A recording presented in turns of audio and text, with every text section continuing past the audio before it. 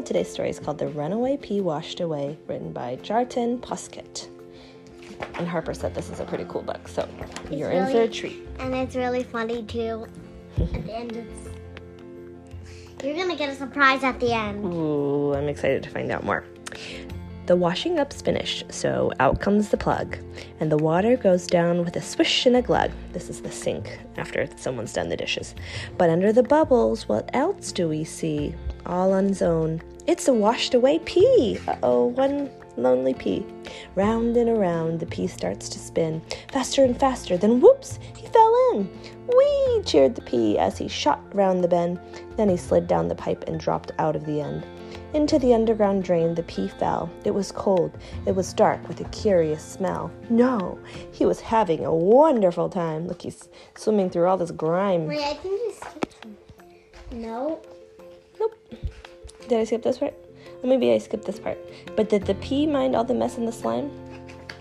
Nope, he was having a wonderful time. That's the part that you skipped on.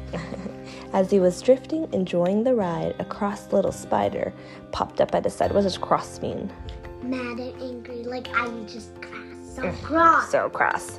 Help me, he shouted. I need some dry land. What use are 8 legs when there's nowhere to stand? Don't worry, said the pea. Hold tight onto me. We just might be small, but we'll have fun. You'll see. But then came a whoosh, which echoed like thunder, and down crashed a big wave, which ducked them both under. The little pea laughed as they tumbled about, but the spider was shouting, "We've got to get out!" His 8 little spider legs started to thrash and sent them both over an overflow. Splash! What a nice stream, said the pea. We're in luck. Let's stop for a rest and make friends with that duck. Now they're outside in a little stream. But the spider said, "No, that's a big hungry quack. She's after a little green circular snack." What could that be? The circular snack? You can't see his face because it's under the water. Yeah, it's a little green pea.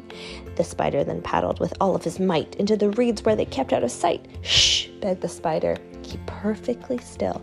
"You worry too much," said the pea. "You should chill." Up came a fish from the darkness below. "He's friendly," the pea said. "He's saying hello." But the spider again said, "No, that's a big hungry eye. If he says hello, then we're waving goodbye." He groaned as he paddled them out of the way. "Oh dear," said the pea. "Are you sure you're okay?" "No," said the spider. "I'm tired and sore, and my legs are too wobbly to work anymore." "At least we're alone, so we're safe," the pea said. Then suddenly up popped a goggle-eyed head.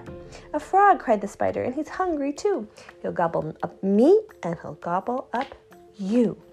But the pea replied, "No, don't make such a fuss. He's green just like me, and he'll never eat us.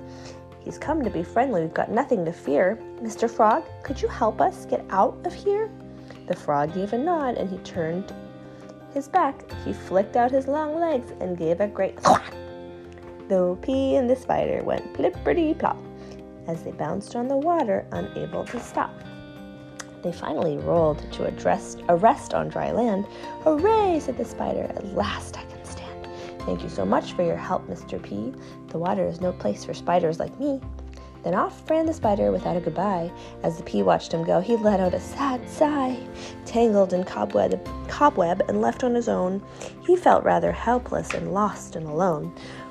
What can I do?" the pea started to think, when Boris the dog came along for a drink.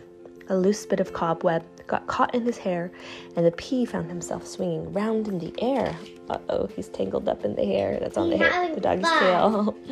When Boris got home, he was glad to be back, and he waggled his tail as he wolfed down a snack. Oh, there goes the pea flying. It's a snap, because the string broke. Oh, the cobweb. Snap went the cobweb. The pea was sent flying.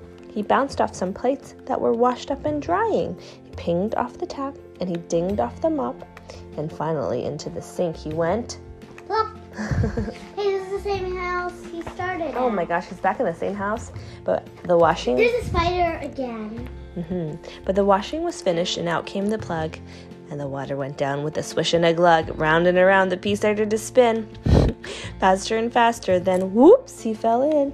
He shot round the bend and down into the drain. Yep, there's a spider. Whee! Cheered the pea. How did the spider get in there? I don't know. Maybe it's a different spider. Those are the same one. Mm-hmm. Maybe he fell down in a drain. Maybe. We cheered the pea. It's all started again. And says the end. And in parentheses it says, no peas were harmed in the making of this book. And the last picture is a picture of the pea swimming in the water. He's watching the sunset somewhere. And he's outside. And that is the end. What's the other one?